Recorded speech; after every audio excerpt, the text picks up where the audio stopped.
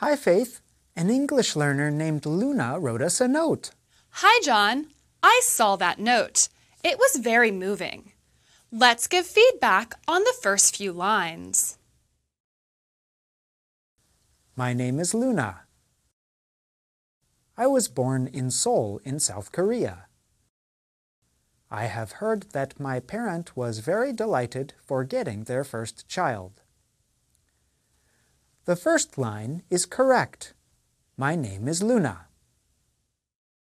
The second line is correct, but it could also use a comma between the city name and the country.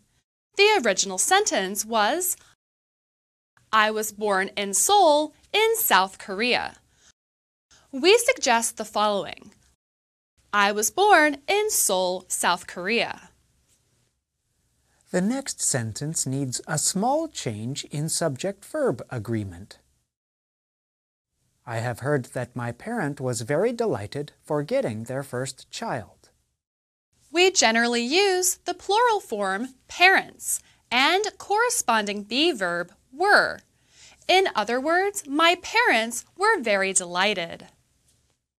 Also, we use the structure to have when talking about children, so we can update the sentence to say the following. I have heard that my parents were very delighted to have their first child.